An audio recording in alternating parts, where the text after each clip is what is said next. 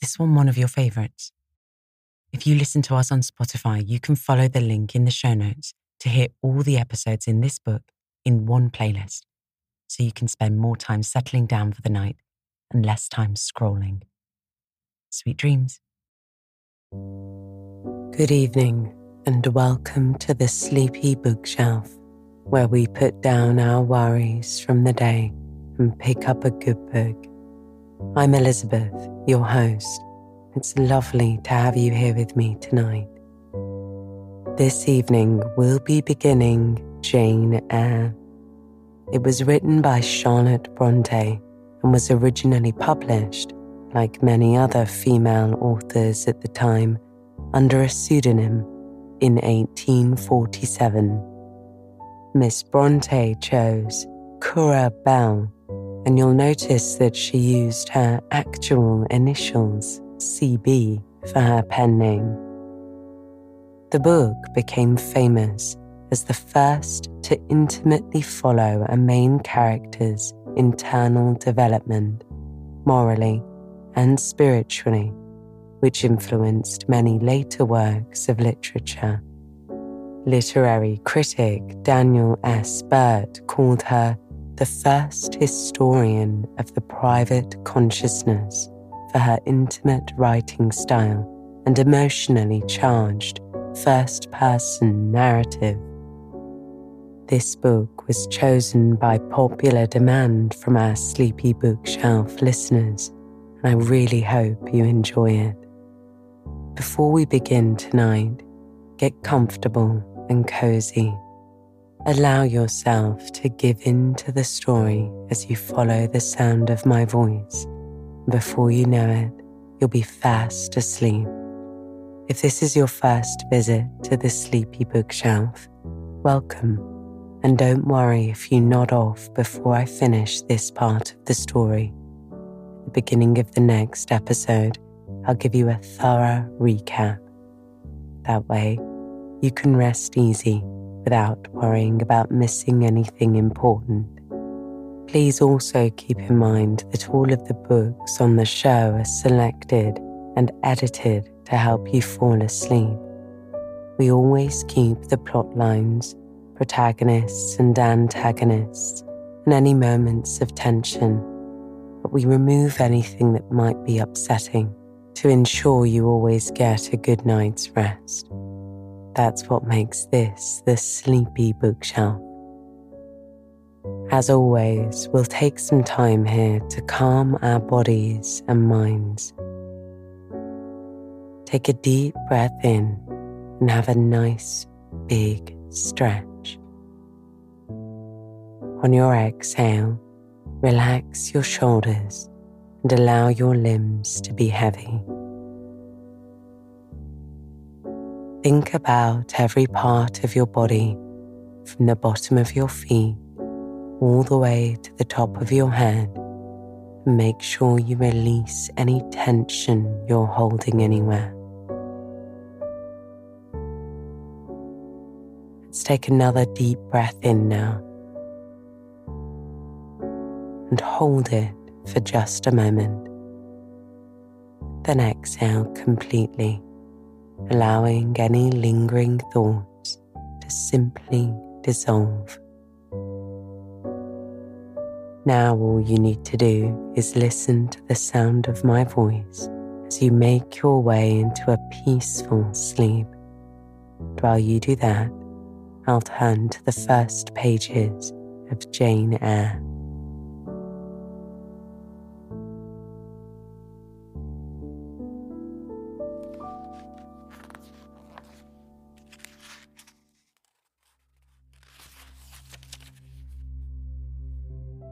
Chapter 1.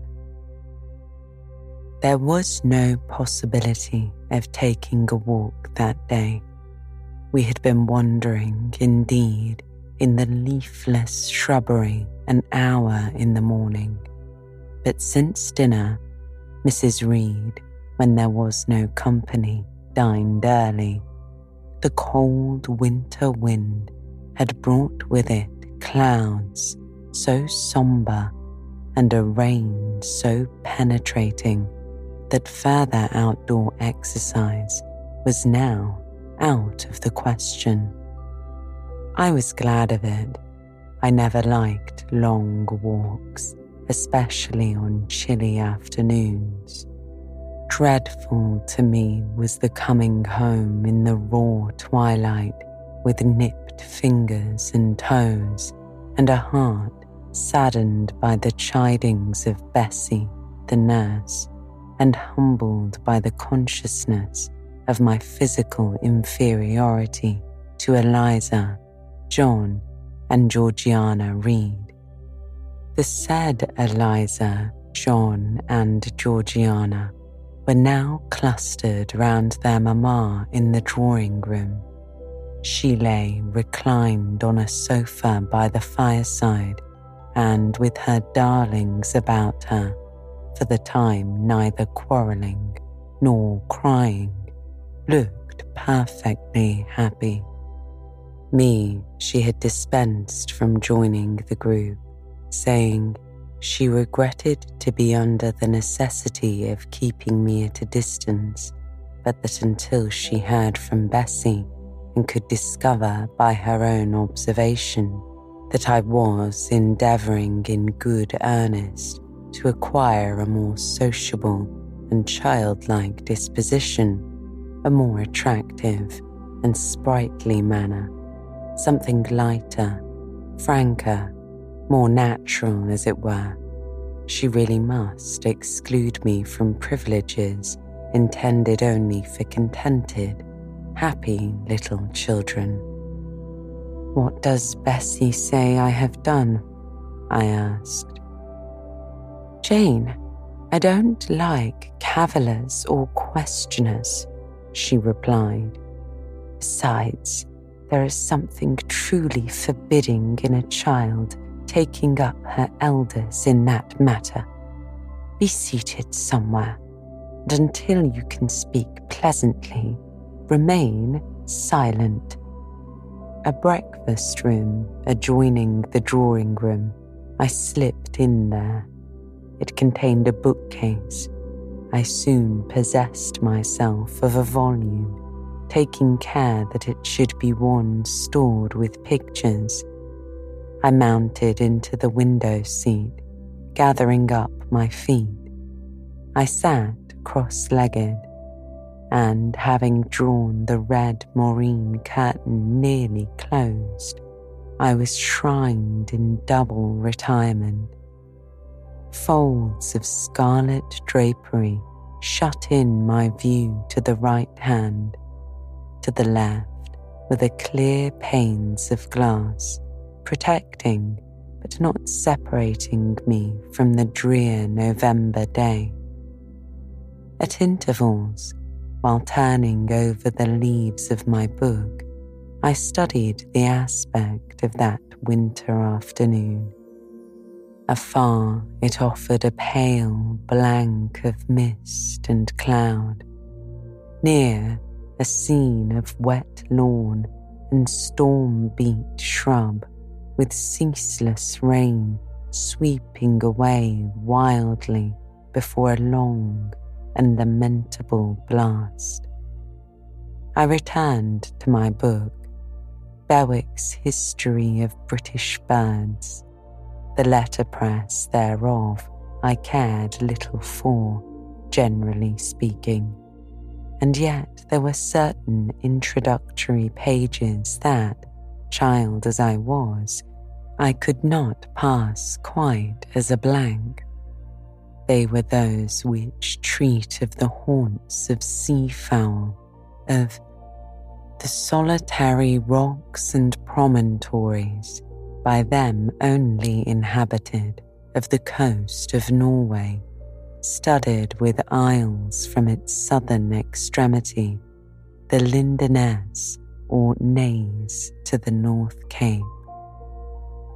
Where the northern ocean, in vast whirls, boils round the naked, melancholy isles of farthest Thule, and the Atlantic surge pours in among the stormy Hebrides. Nor could I pass unnoticed the suggestion of the bleak shores of Lapland, Siberia, Spitsbergen, Nova Zembla, Iceland, Greenland, with the vast sweep of the Arctic zone and those forlorn regions of dreary space. That reservoir of frost and snow, where firm fields of ice, the accumulation of centuries of winters, glazed in alpine heights above heights, surround the pole and concentre the multiplied rigours of extreme cold. Of these death-white realms, I formed an idea of my own, shadowy, like all the half-comprehended notions that float dim through children's brains, but strangely impressive. The words in these introductory pages connected themselves with the succeeding vignettes and gave significance to the rock standing up alone in a sea of billow and spray, to the broken boat stranded on a desolate coast, to the cold and ghastly moon glancing through bars of cloud at a wreck just sinking. I cannot tell what sentiment haunted the quiet, solitary churchyard with its inscribed headstone, its gate, its 2 trees, its low horizon, girdled by a broken wall, and its newly risen crescent attesting the hour of eventide. The 2 ships becalmed on a torpid sea I believed to be marine phantoms. The fiend, pinning down the thief's pack behind him, I passed over quickly. 'Twas an object of terror. So was the black horned thing seated aloof on a rock, surveying a distant crowd surrounding a gallows. Each picture told a story, mysterious often to my undeveloped understanding and imperfect feelings, yet ever profoundly interesting. As interesting as the tales Bessie sometimes narrated on winter evenings when she chanced to be in good humour. And when, having brought her ironing table to the nursery hearth, she allowed us to sit about it, and while she got up Mrs. Reed's lace frills and crimped her nightcap borders, fed our eager attention with passages of love and adventure taken from old fairy tales and other ballads, or, as at a later period I discovered, from the pages of Pamela and Henry, Earl of Moreland. With Berwick on my knee, I was then happy at least in my way. I feared nothing but interruption, and that came too soon. The breakfast room door opened. "Beau, Madam Mope," called the voice of John Reed. Then he paused. He found the room apparently empty. "Where the dickens is she?" he continued. "Lizzie, Georgie," calling to his sisters, "Joan is not here. Tell Mamma she has run out into the rain. Bad animal." It is well I drew the curtain, thought I, and I wished fervently that he might not discover my hiding place, nor would John Reed have found it out himself, He was not quick, either of vision or conception. But Eliza just put her head in at the door and said at once, "She is in the window seat, to be sure, Jack." And I came out immediately, for I trembled at the idea of being dragged forth by the said Jack. "What do you want?" I asked with awkward diffidence. "Say, what do you want, Master Reed?" was the answer. "I want you to come here." And, seating himself in an armchair, he intimated by a gesture that I was to approach and stand before him. John Reed was a schoolboy of 14 years old, 4 years older than I, for I was but 10, large and stout for his age, with a dingy and unwholesome skin, thick lineaments in a spacious visage, heavy limbs, and large extremities. He gorged himself habitually at table, which made him bilious and gave him a dim and bleared eye and flabby cheeks. He ought now to have been at school, but his mamma had taken him home for a month or two on account of his delicate health. Mr. Miles, the master, affirmed that he would do very well if he had fewer cakes and sweetmeats sent him from home, but the mother's heart turned from an opinion so harsh, and inclined rather to the more refined idea that John's sallowness was owing to over-application and perhaps to pining after home. John had not much affection for his mother and sisters, and an antipathy to me. He bullied and punished me, not 2 or 3 times in the week, nor once or twice in the day, but continually.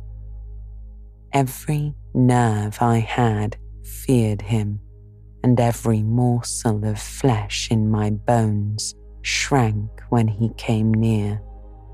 There were moments when I was bewildered by the terror he inspired, because I had no appeal whatever against either his menaces or his inflictions. The servants did not like to offend their young master by taking my part against him, and Mrs. Reed was blind and deaf on the subject. She never saw him strike or heard him abuse me, though he did both now and then in her very presence, more frequently, however, behind her back. Habitually obedient to John, I came up to his chair. He spent some 3 minutes in thrusting out his tongue at me as far as he could without damaging the roots. I knew he would soon strike, and while dreading the blow, I mused on the disgusting and ugly appearance of him who would presently deal it. I wonder if he read that notion in my face, for all at once, without speaking, he struck suddenly and strongly. I tottered, and on regaining my equilibrium retired back a step or 2 from his chair. "That is for your impudence in answering Mamma a while since," said he, "and for your sneaking way of getting behind curtains, and for the look you had in your eyes 2 minutes since, you rat." Accustomed to John Reed's abuse, I never had an idea of replying to it. My care was how to endure the blow which would certainly follow the insult. "What were you doing behind the curtain?" he asked. "I was reading," I answered. "Show the book," he demanded. I returned to the window and fetched it thence. "You have no business to take our books," he said. "You are a dependent, Mamma says. You have no money. Your father left you none. You ought to beg and not live here with gentlemen's children like us, and eat the same meals we do, and wear clothes at our mamma's expense. Now, I'll teach you to rummage my bookshelves, for they are mine. All the house belongs to me, or will do in a few years. Go and stand by the door, out of the way of the mirror and the windows." I did so, not at first aware what was his intention, but when I saw him lift and poise the book and stand in act to hurl it, I instinctively started aside with a cry of alarm. Not soon enough, however. The volume was flung. It hit me, and I fell, striking my head against the door and cutting it. The cut bled. The pain was sharp. My terror had passed its climax. Other feelings succeeded. "Wicked and cruel boy," I said. "You are like a murderer. You are like the Roman emperors." I had read Goldsmith's History of Rome and had formed my opinion of Nero, Caligula, and the others. Also, I had drawn parallels in silence, which I never thought thus to have declared aloud. "What?" he said. "Did she say that to me? Did you hear her, Eliza and Georgiana? Won't I tell Mamma?" He ran headlong at me. I felt him grasp my hair and my shoulder. He had closed with a desperate thing. I really saw him a tyrant, a murderer. I felt a drop or two of blood from my head trickle down my neck and was sensible of somewhat pungent suffering. These sensations for the time predominated over fear, and I received him in frantic sort. I don't very well know what I did with my hands, but he called me rat and bellowed aloud. Aid was near him. Eliza and Georgiana had run for Mrs. Reed, who was gone upstairs. She now came upon the scene, followed by Bessie and her maid Abbott. We were parted. I heard the words, "Dear, what a fury to fly at Master John. Did anybody ever see such a picture of passion?" Then Mrs. Reed subjoined, "Take her away to the Red Room and lock her in there." 4 hands were immediately laid upon me, and I was borne upstairs. Chapter 2. I resisted all the way, a new thing for me, and a circumstance which greatly strengthened the bad opinion Bessie and Miss Abbott were disposed to entertain of me. The fact is, I was a trifle beside myself, or rather out of myself, as the French would say. I was conscious that a moment's mutiny had already rendered me liable to strange penalties, and, like any other rebel, I felt resolved in my desperation to go all lengths. "Hold her arms, Miss Abbott," said Bessie. "She's like a mad cat." "For shame," said the lady's maid. "What shocking conduct, Miss Eyre, to strike a young gentleman, your benefactress's son, your young master." "Master," said I. "How is he my master? Am I a servant?" "No," said she, "you are less than a servant, for you do nothing for your keep. There, sit down and think over your wickedness." They had got me by this time into the apartment indicated by Mrs. Reed and had thrust me upon a stool. My impulse was to rise from it like a spring. Their 2 pairs of hands arrested me instantly. "If you don't sit still, you must be tied down," said Bessie. "Miss Abbott, lend me your garters. She would break mine directly." Miss Abbott turned to divest a stout leg of the necessary ligature. This preparation for bonds and the additional ignominy it inferred took a little of the excitement out of me. "Don't take them off," I cried.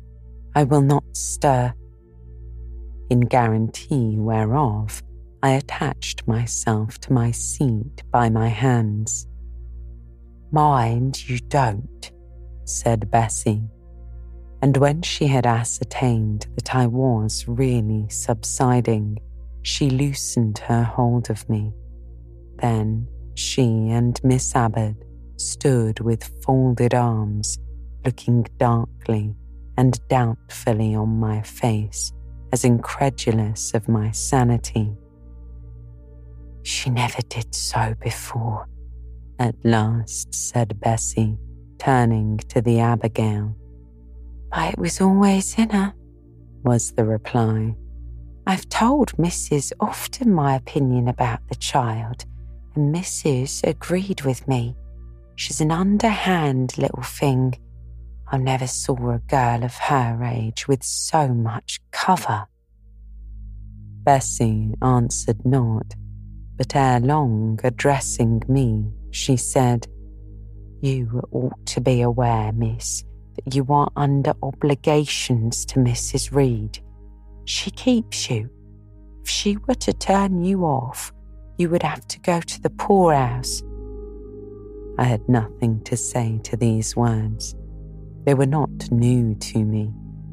My very first recollections of existence included hints of the same kind.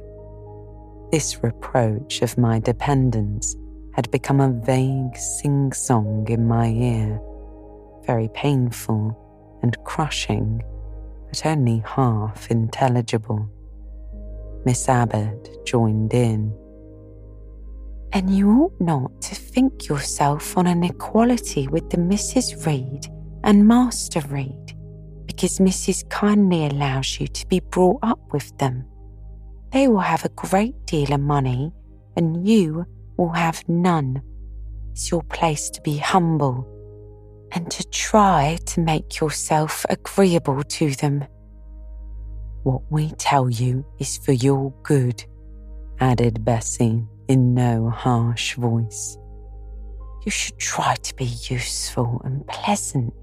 Then perhaps you would have an home here.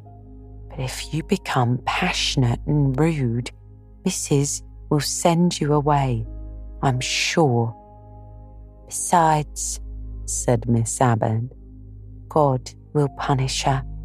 He might strike her dead in the midst of her tantrums, and then where would she go? Come, Bessie, we will leave her. I wouldn't have her heart for anything. Say your prayers, Miss Eyre, when you are by yourself, for if you don't repent, something that might be permitted to come down the chimney and fetch you away." They went, shutting the door and locking it behind them.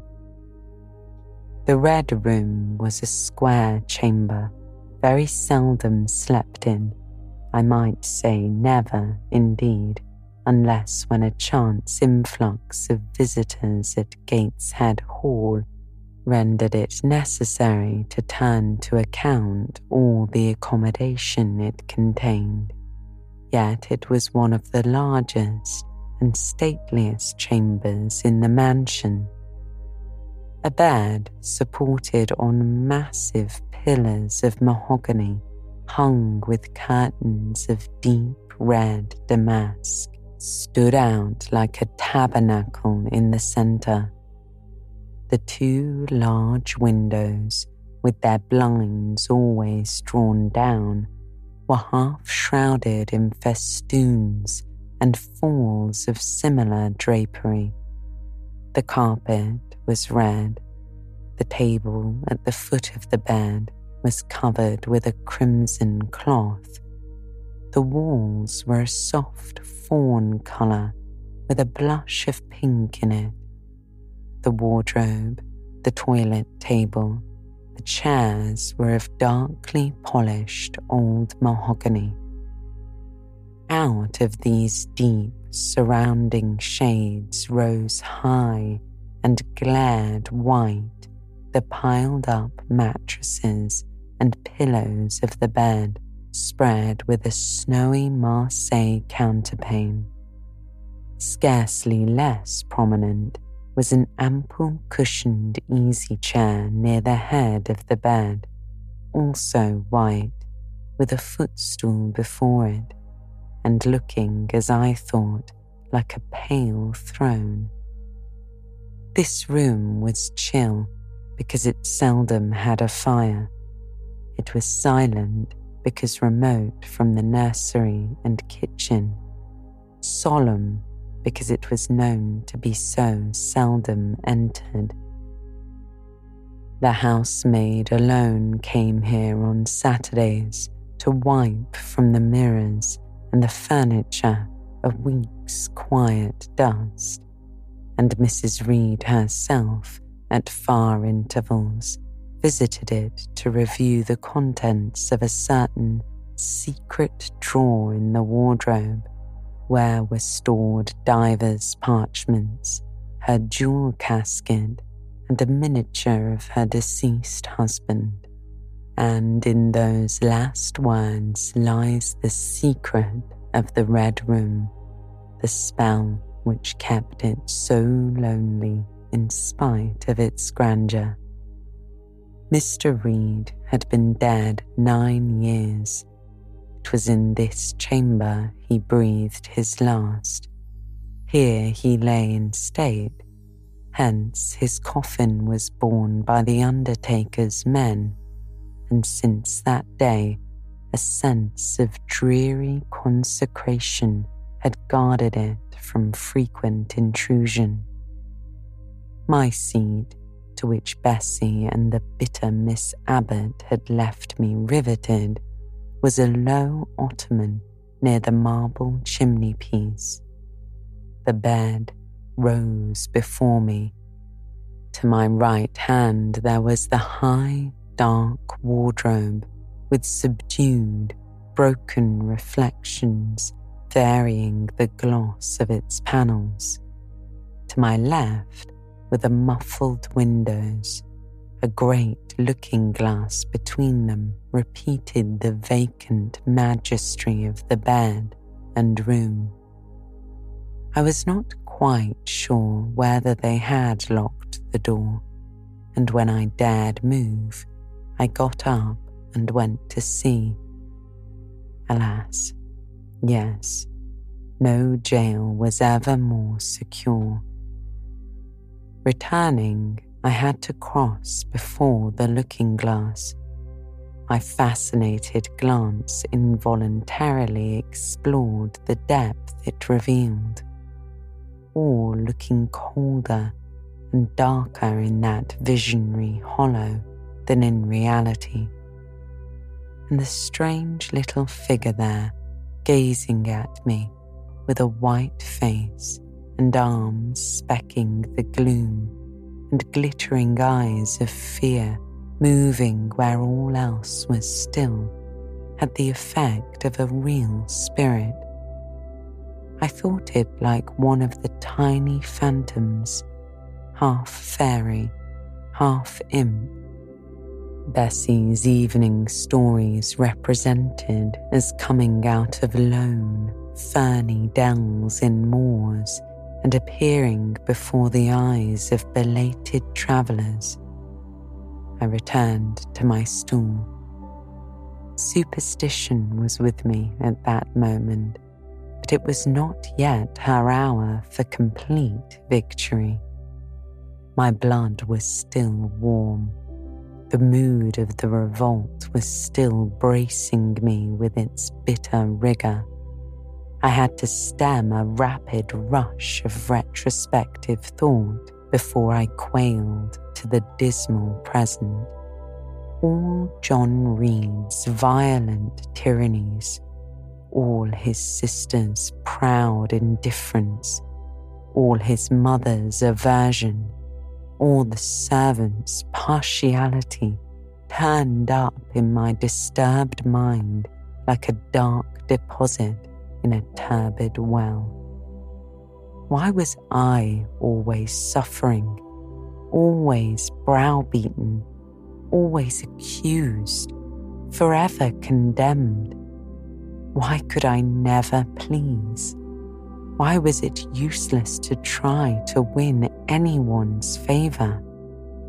Eliza, who was headstrong and selfish, was respected.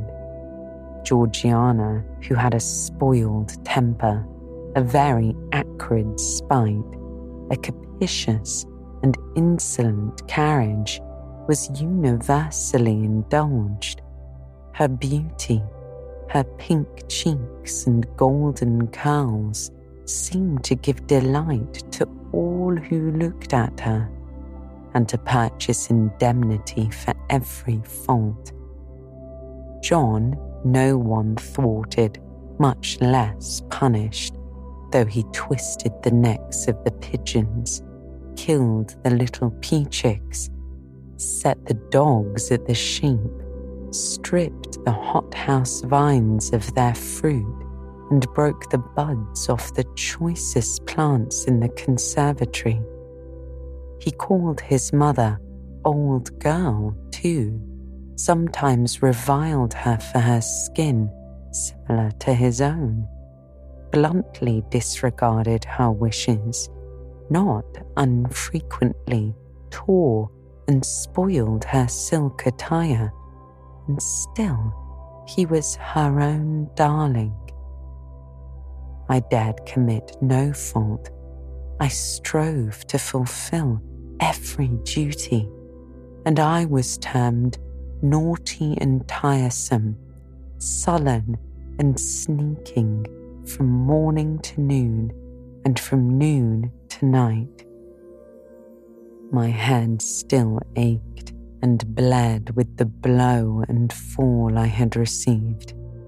No one had reproved John for wantonly striking me. Because I had turned against him to avert farther irrational violence, I was loaded with general opprobrium. Unjust, unjust, said my reason, forced by the agonizing stimulus into precocious though transitory power, and resolve, equally wrought up, instigated some strange expedient to achieve escape from insupportable oppression, as running away, or, if that could not be effected, never eating or drinking more and letting myself die. What a consternation of soul was mine that dreary afternoon! How all my brain was in tumult, and all my heart in insurrection. Yet in what darkness, what dense ignorance was the mental battle fought. I could not answer the ceaseless inward question why I thus suffered. Now, at the distance of, I will not say how many years, I see it clearly. I was a discord in Gateshead Hall. I was like nobody there. I had nothing in harmony with Mrs. Reed or her children, or her chosen vassalage. If they did not love me, in fact, as little did I love them. They were not bound to regard with affection a thing that could not sympathize with one amongst them, a heterogeneous thing, opposed to them in temperament, in capacity, in propensities, a useless thing, incapable of serving their interest or adding to their pleasure, a noxious thing, cherishing the germs of indignation at their treatment, of contempt of their judgment. I know that had I been a sanguine, brilliant, careless, exacting, handsome, romping child, though equally dependent and friendless, Mrs. Reed would have endured my presence more complacently. Her children would have entertained for me more of the cordiality of fellow feeling. The servants would have been less prone to make me the scapegoat of the nursery. Daylight began to forsake the Red Room. It was past 4 o'clock, and the beclouded afternoon was tending to drear twilight. I heard the rain still beating continuously on the staircase window, and the wind howling in the grove behind the hall. I grew by degrees cold as a stone, and then my courage sank. My habitual mood of humiliation, self-doubt, forlorn depression fell damp on the embers of my decaying ire. All said I was wicked, and perhaps I might be so. What thought had I been but just conceiving of starving myself to death? That certainly was a crime. And was I fit to die? Or was the vault under the chancel of Gateshead Church an inviting bourne? In such a vault, I had been told, did Mr. Reed lie buried, and led by this thought to recall his idea, I dwelt on it with gathering dread. I could not remember him, but I knew that he was my own uncle, my mother's brother, that he had taken me when I was but a parentless infant to his house, and in his last moments he had required a promise of Mrs. Reed that she would rear and maintain me as one of her own children. Mrs. Reed probably considered she had kept this promise, and so she had, I dare say, as well as her nature would permit her. But how could she really like an interloper not of her kind and unconnected with her after her husband's death by any tie? It must have been most irksome to find herself bound by a hard-wrung pledge to stand in the stead of a parent to a strange child she could not love, and to see an uncongenial alien permanently intruded on her own family group. A singular notion dawned upon me. I doubted not, never doubted, that if Mr. Reed had been alive, he would have treated me kindly. And now, as I sat looking at the white bed and overshadowed walls, occasionally also turning a fascinated eye towards the dimly gleaming mirror, I began to recall what I had heard of dead men troubled in their graves by the violation of their last wishes, revisiting the earth to punish the perjured and avenge the oppressed. And I thought Mr. Reed's spirit, harassed by the wrongs of his sister's child, might leave its abode, whether in the church vault or in the unknown world of the departed, and rise before me in this chamber. I wiped my tears and hushed my sobs, fearful lest any sign of violent grief might waken a preternatural voice to comfort me, or elicit from the gloom some haloed face bending over me with strange pity. This idea, consolatory in theory, I felt would be terrible if realized. With all my might, I endeavored to stifle it. I endeavored to be firm. Shaking my hair from my eyes, I lifted my head and tried to look boldly around the dark room. At this moment, a light gleamed on the wall. Was it, I asked myself, a ray from the moon penetrating some aperture in the blind? No, moonlight was still, and this stirred. While I gazed, it glided up to the ceiling and quivered over my head. I can now conjecture readily that this streak of light was, in all likelihood, a gleam from a lantern carried by someone across the lawn. But then, prepared as my mind was for horror, shaken as my nerves were by agitation, I thought the swift, darting beam was a herald of some coming vision from another world. My heart beat thick. My head grew hot. A sound filled my ears, which I deemed the rushing of wings. Something seemed near me. I was oppressed, suffocated. Endurance broke down. I rushed to the door and shook the lock in desperate effort. Steps came running along the outer passage. The key turned. Bessie and Abbott entered. "Miss Eyre, are you ill?" said Bessie. "What a dreadful noise!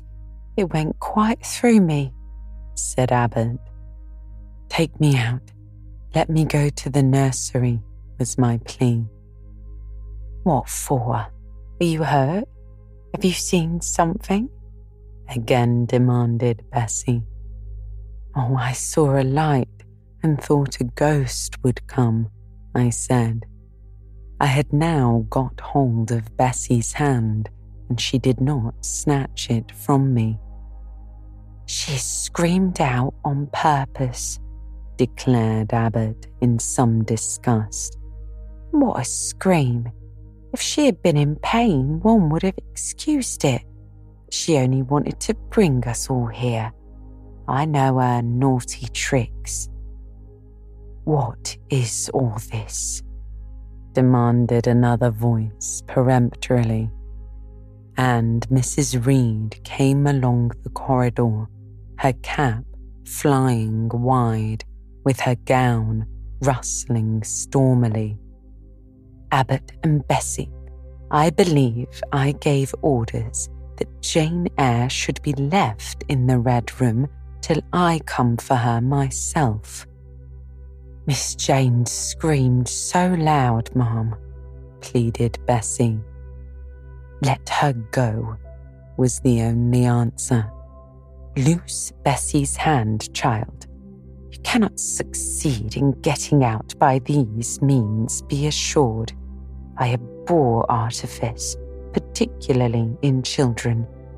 It is my duty to show you that tricks will not answer. You will now stay here an hour longer, and it's only on condition of perfect submission and stillness that I shall liberate you then. Oh, Aunt, have pity. Forgive me. I cannot endure it. Let me be punished some other way, I pleaded. Silence.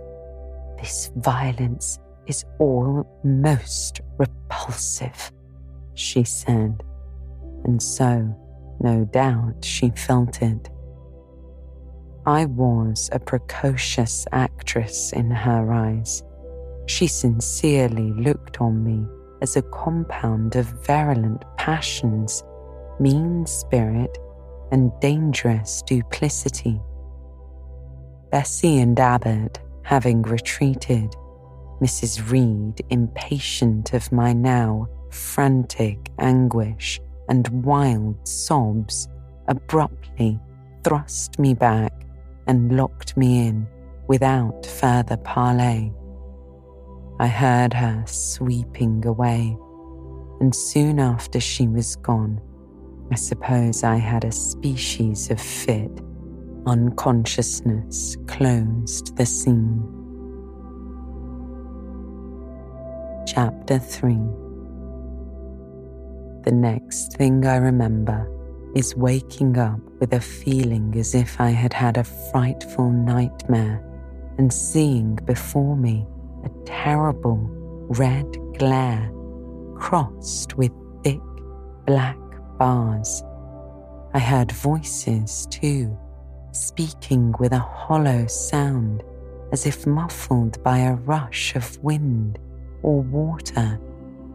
Agitation, uncertainty, and an all-predominating sense of terror confused my faculties.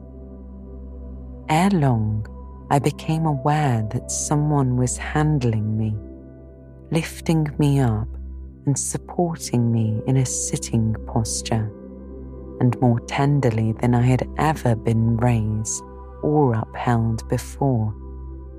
I rested my head against a pillow or an arm and felt easy. In 5 minutes more, the cloud of bewilderment dissolved. I knew quite well that I was in my own bed and that the red glare was the nursery fire. It was night. A candle burned on the table. Bessie stood at the bed foot with a basin in her hand, and a gentleman sat in a chair near my pillow, leaning over me. I felt an inexpressible relief, a soothing conviction of protection and security when I knew that there was a stranger in the room, an individual not belonging to Gateshead and not related to Mrs. Reed. Turning from Bessie, though her presence was far less obnoxious to me than that of Abbott, for instance, would have been, I scrutinized the face of the gentleman. I knew him. It was Mr. Lloyd, an apothecary, sometimes called in by Mrs. Reed when the servants were ailing. For herself and the children, she employed a physician. "Well, who am I?"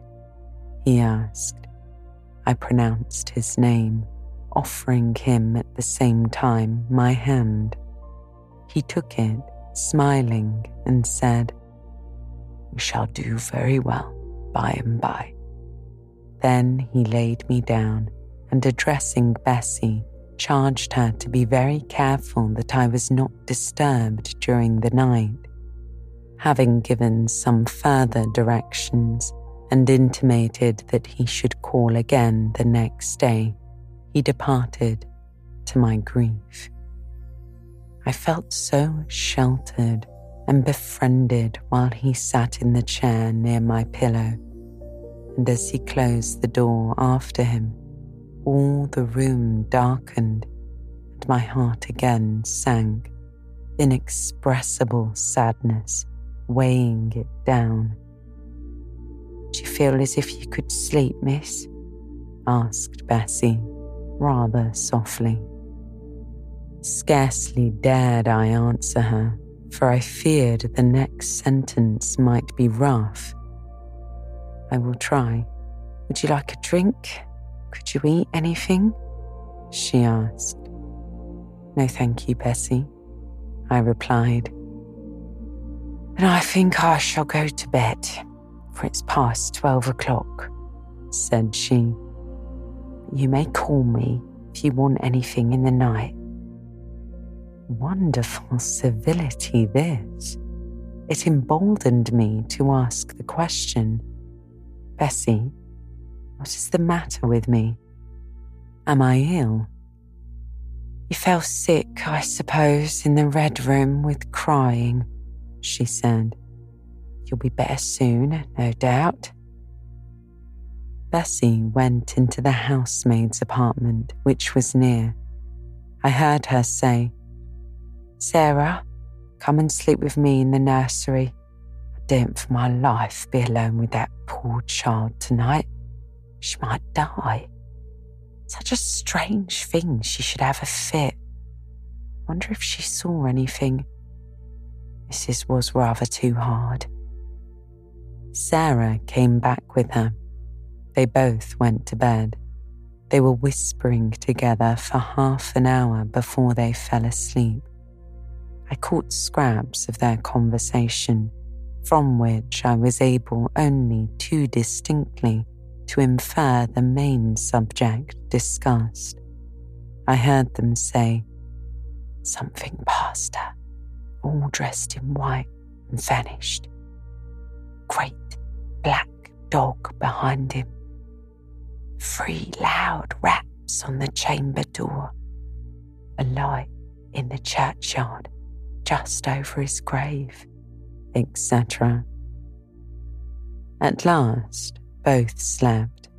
The fire and the candle went out. For me, the watches of that long night passed in ghastly wakefulness. Ear, eye, and mind were alike strained by dread, such dread as children only can feel. No severe or prolonged bodily illness followed this incident of the Red Room. It only gave my nerves a shock of which I feel the reverberation to this day. Yes, Mrs. Reed, to you I owe some fearful prangs of mental suffering, but I ought to forgive you, for you knew not what you did. While rendering my heartstrings, you thought you were only uprooting my bad propensities.